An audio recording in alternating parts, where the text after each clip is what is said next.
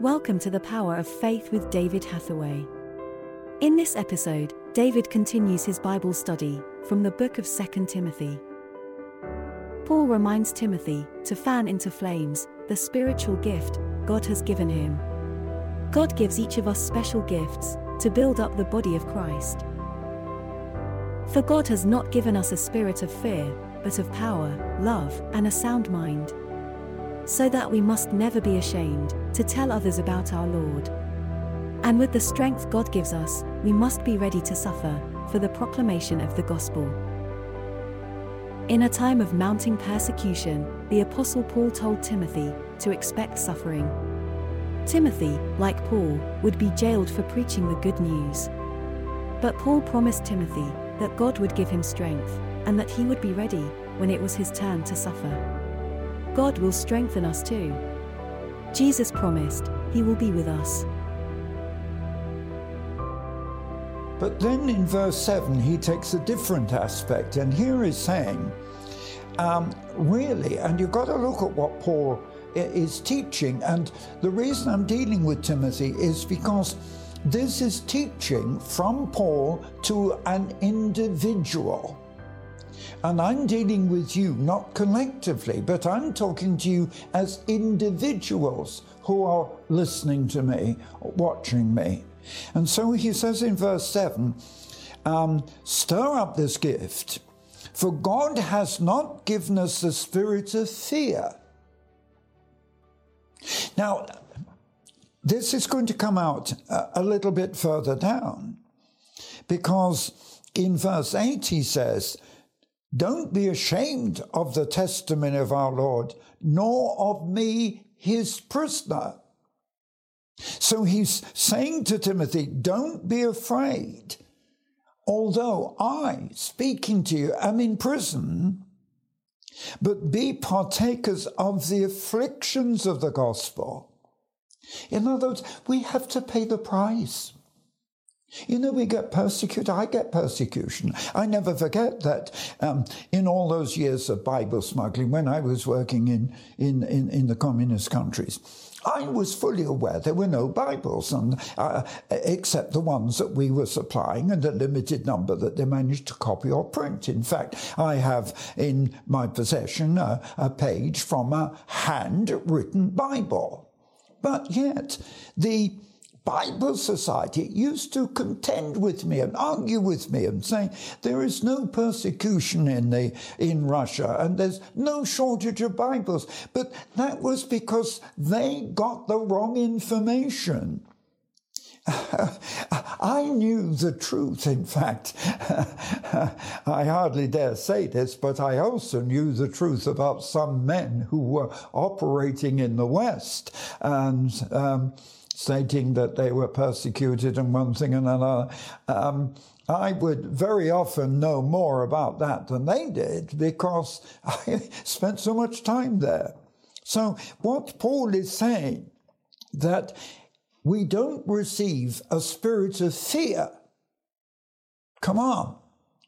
The spirit of fear is not from God. It's not the gift of God to be afraid. That comes from the enemy. And I'm going to challenge you. Fear comes from the devil himself, who will always try and make you afraid to do what you do. And I don't care. In fact, having once been in prison, I've lost my fear. And I may, I don't know, do things in the coming years which may even see me threatened with or even put back in prison. I don't care what they do to me. I've lost all fear of what the devil can do. So God hasn't given us the spirit of fear. That can only come from the devil. But instead, he's given us power, love, and a sound mind. Therefore, we must not be ashamed of the gospel we preach. I'm afraid today, I have to say this, people are becoming afraid of the gospel they preach. They're afraid of persecution and so on. but be partakers of the afflictions of the gospel according to the power of God. I mean, look at me. I was in prison, but I prayed and asked God for a miracle, and I got a miracle, and I got out after only 1 year instead of 10. We mustn't be afraid. It's the power of God in verse 9, who has saved us and called us with a holy calling, not according to our works, but according to his purpose and grace, which was given us in Christ Jesus before the world began. Now, this is a wonderful reference to salvation, that it actually says in the scripture, it says here, and it says it in other places, that before sin came into the world, God made a way of escape. Because Jesus Christ is referred to in Scripture as the Lamb of God, the sacrificial Lamb, slain before the commencement of the world. So before creation and before man's disobedience, God in his plan had made a way of escape. So that's the blessing, and that's what it's referring to, that our faith was prepared and given to us in Christ even before the world began. You know, you have to fully understand what Paul is actually inferring and saying here. What he's saying is that literally everything about our lives, our salvation, the church, and everything we have was all known and planned before the fall of Adam.